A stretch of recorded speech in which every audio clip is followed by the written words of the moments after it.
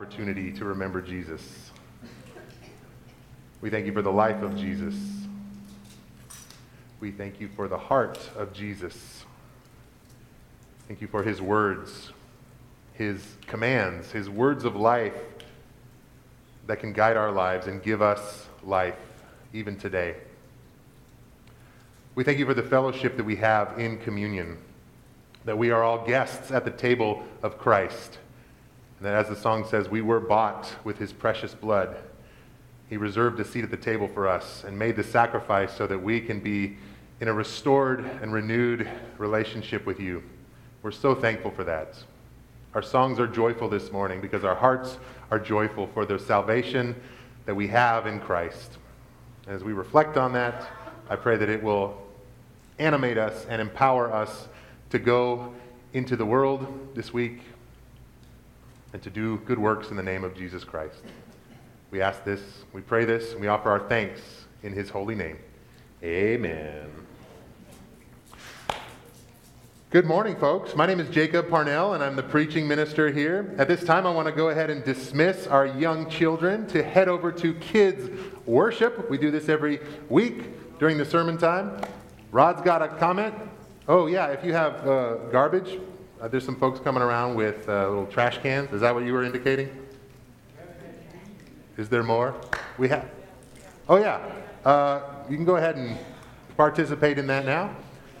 Kiddos can go over to the Family Life Center for their Bible lessons. I want to give a big thanks to Kelly and to Robert, who are our kids worship teachers this fall. Can we give an applause of thanks to them?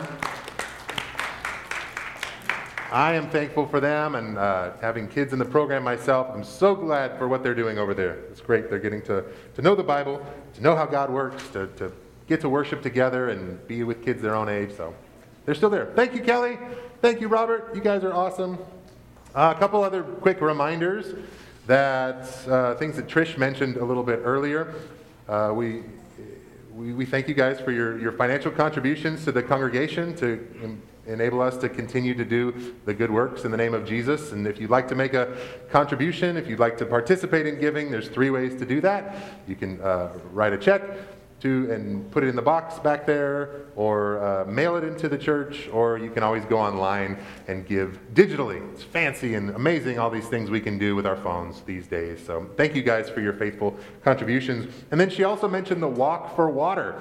This is something that we've been advertising. It's been in the newsletter. It's been here up on the screen and online for the past month or so. And it's a joint effort between the Tri-Valley Church of Christ and the Pleasant View Church of Christ. My buddy over there, Chris Kearney, is the minister. They did this fundraising event, well, I don't know if it was last year, but they did it a couple of years ago. COVID kind of throws everything off. But they meet at the park, and then they walk. And it's to fundraise for people in the world who don't have fresh water. And the money that we raise is going to drill a freshwater well and help out some people on the other side of the globe. So if you want to participate in that, you can go online and you can register. If you register, you get a cool t-shirt that says Walk for Water. Whether or not you think you can do the walk, it's 2 miles there and 2 miles back, you can still show up and you can hang out. I've got a bum knee. I'm still getting over an injury. I don't know if I could do all 4 miles, but I'm going to go there and I'm going to clap for people and I'm going to encourage folks and I'm going to try to help raise funds for this good cause. So this coming Saturday morning, if you're able to make it, please come out and join us at Bernal Community Park over in Pleasanton. Anything else? Did I forget anything else? Yes.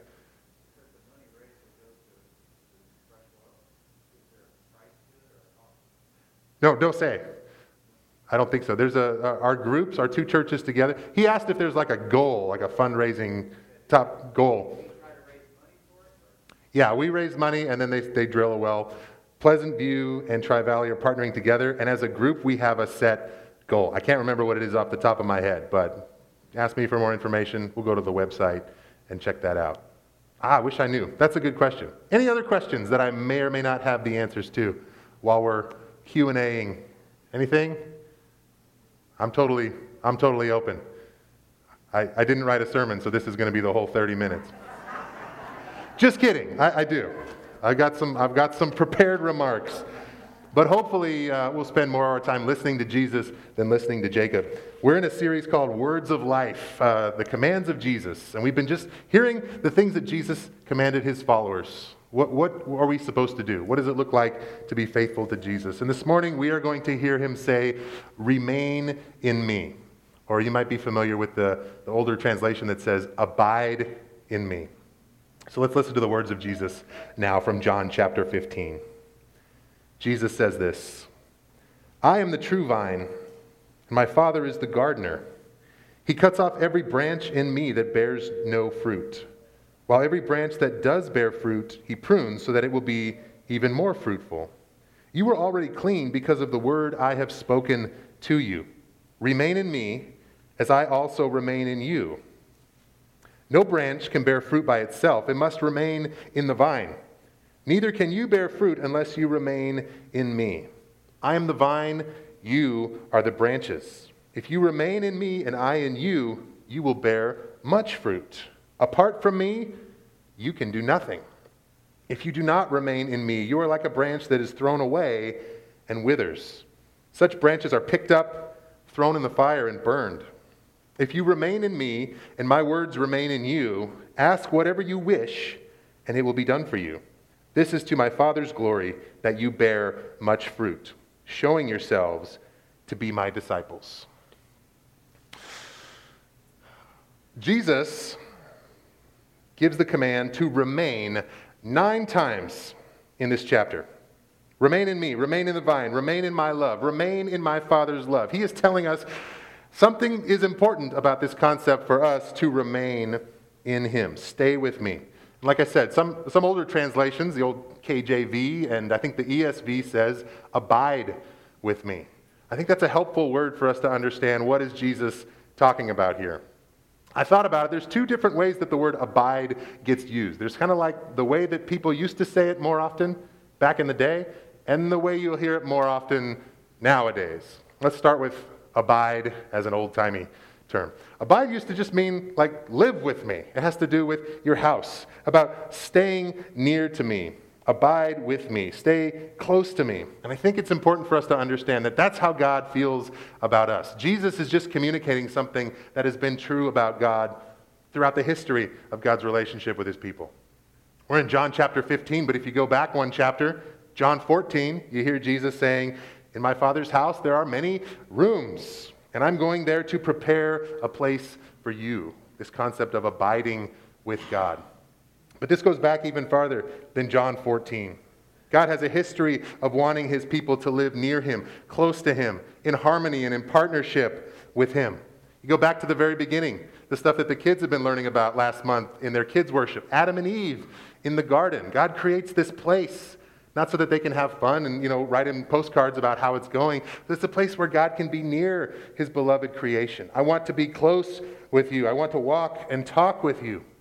And then the Israelites, they're slaves in Egypt. God brings them out into the wilderness. Again, not so that they can go, "Woo, it's better to be free than to be a slave."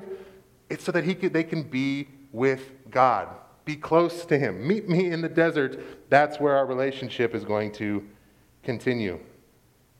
When Israel wanted a king, everybody else has a king. We want to have a king too. Can we have a king? God says, "Well, I'll be your king.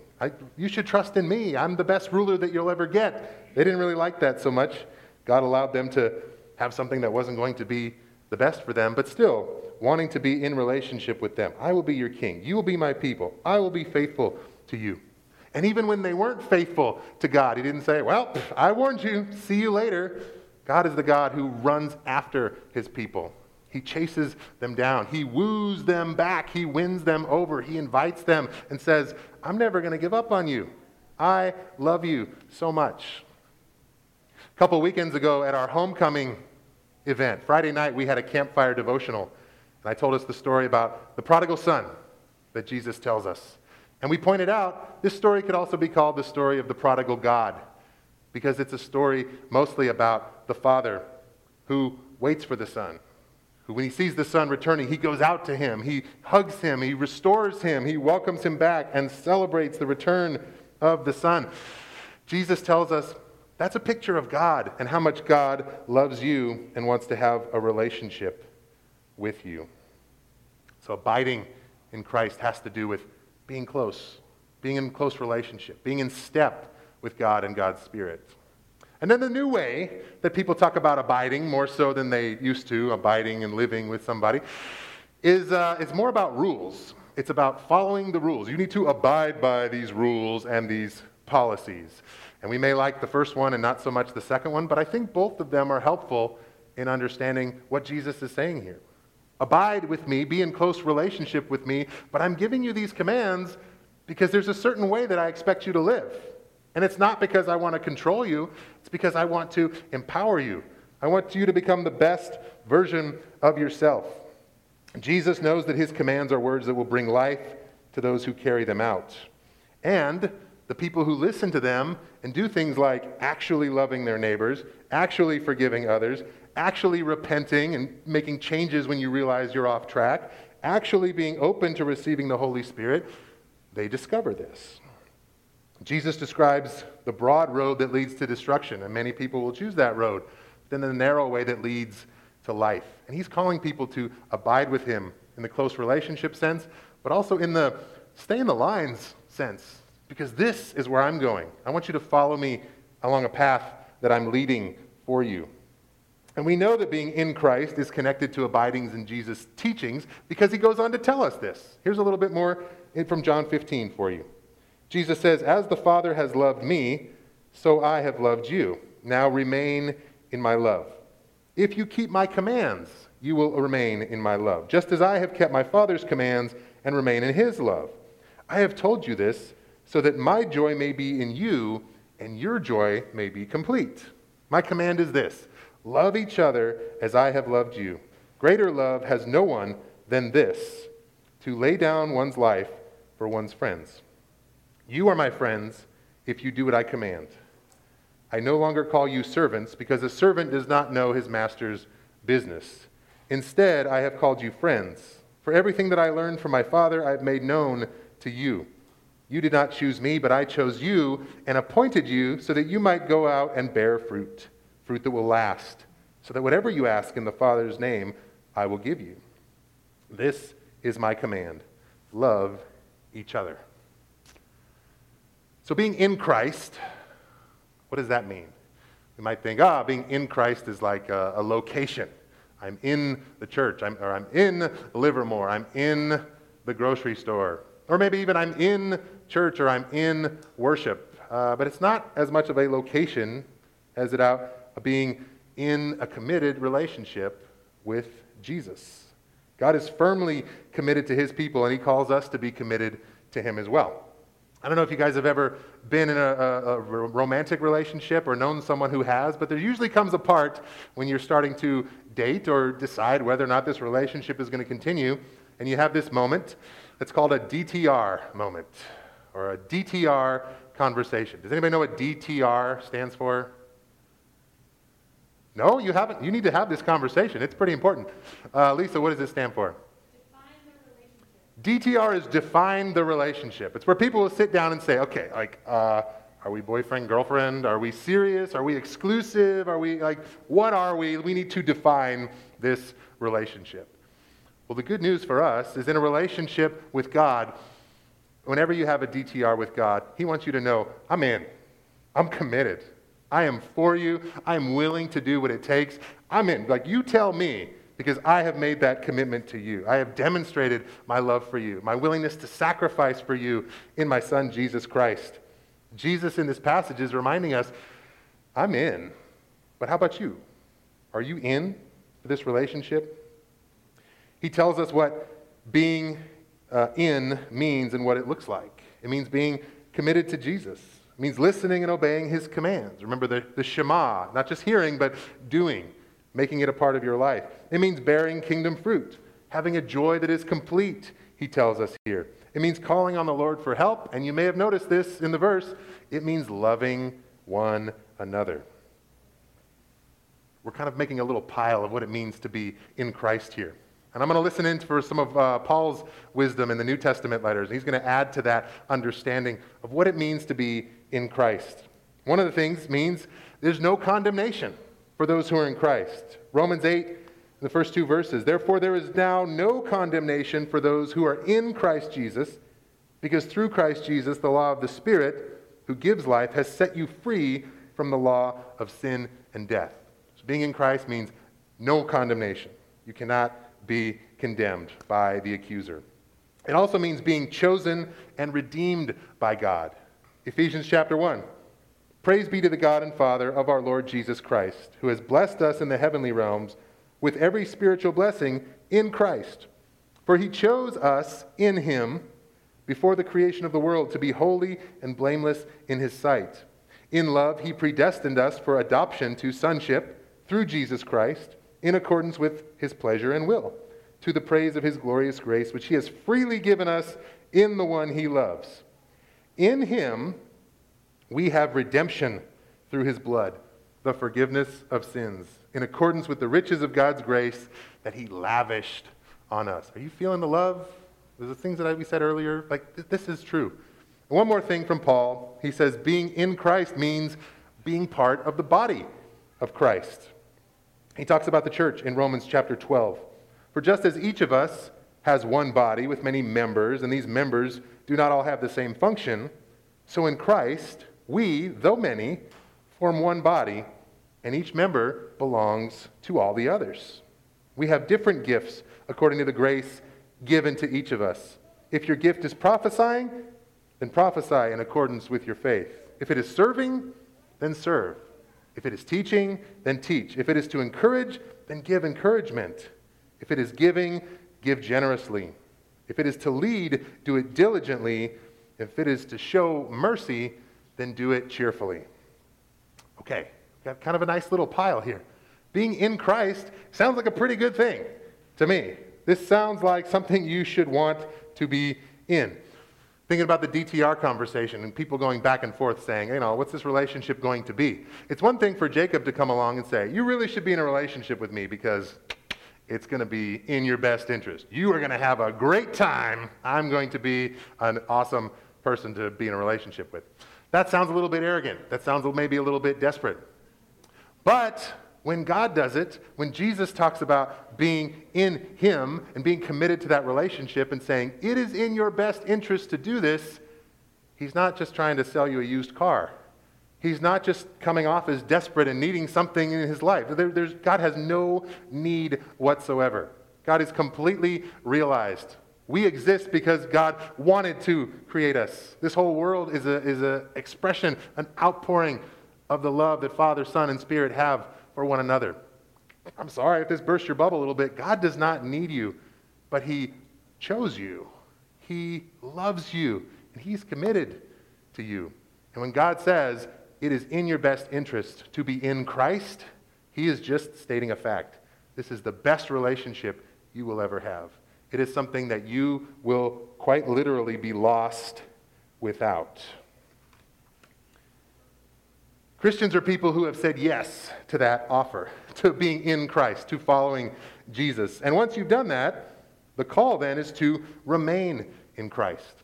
And you'll notice when we heard from John 15, Jesus uses this image of branches and a vine, and the difference between a branch that is connected to the vine and one that is separated from the vine. He talks about pruning, and we'll get to that in just a second. I've got a branch here that is disconnected from its vine. I found this out in the yard. This maybe was green at one time. These branches were maybe flexible at one time, but now it's kind of they snap off. I'm going to hold this close to my microphone, and maybe you'll be able to hear this, but can you hear what this sounds like?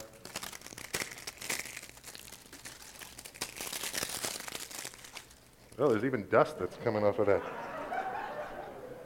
This thing is super dead. It's the crunchiness of the branch that's been disconnected from the vine. And this is an important image for us to hold on to, because Jesus says, if you remain in me, this isn't going to happen to you. You're not going to be as brittle. You're not going to be as fragile and breakable and kind of useless. Oh, you know what's good for? We can start a pretty good fire. This will get a good fire going, right? We'll toss that on there and kind of warm things up. Jesus says, that's not my hope. That's not my desire for any of my children. I want you to stay connected to the vine. I want you to bear fruit. This is important. I want you to remain in me.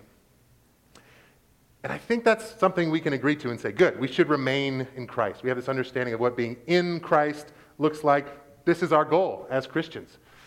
But I think it's a challenge for us, especially today, because consistency is something that we often struggle with. And remaining is not as interesting and exciting sometimes as changing or trying something else. I think we all suffer from time to time from a case of restlessness and just wondering what a different option would be. Think of a few examples that we've seen in the last 12 to 18 months. I was reading an article about the Great Resignation of 2021. I don't know if you've heard this term before. The Great Resignation. A lot of people are quitting their jobs. A lot of people are changing careers in ways and in amounts that we haven't seen before. One statistic from back in July said that 40% of Americans are considering or taking steps to quit their jobs. And that is huge. That is a major change. I think the events of the last 18 months have made a lot of people realize, I don't want to do this anymore. Or like, I've always wanted to do this, but I've never stepped out and done it. A lot of people are just doing it. They're going for it. There's this major shift that's happening in career paths. Another example is I think about statistics I've seen from church denominational loyalty. In 1955, one statistic said that 1 out of every 25 people will change church denominations within their lifetime. One time. And usually the maximum was one time. 1 in 25 people. Nowadays, the statistic is about 1 in every 2 people. That is a huge jump. People will say, you know what, I grew up as a Baptist, but now I'm, Roman Catholic. Or I grew up in the Church of Christ, and now I'm going to a non-denominational church. People just aren't staying where they were planted anymore. And think of a third example. How many people do you know who have moved out of state or relocated in the past 2 or 3 years? They're like, hey man, this is our opportunity. We're going to bounce. See ya.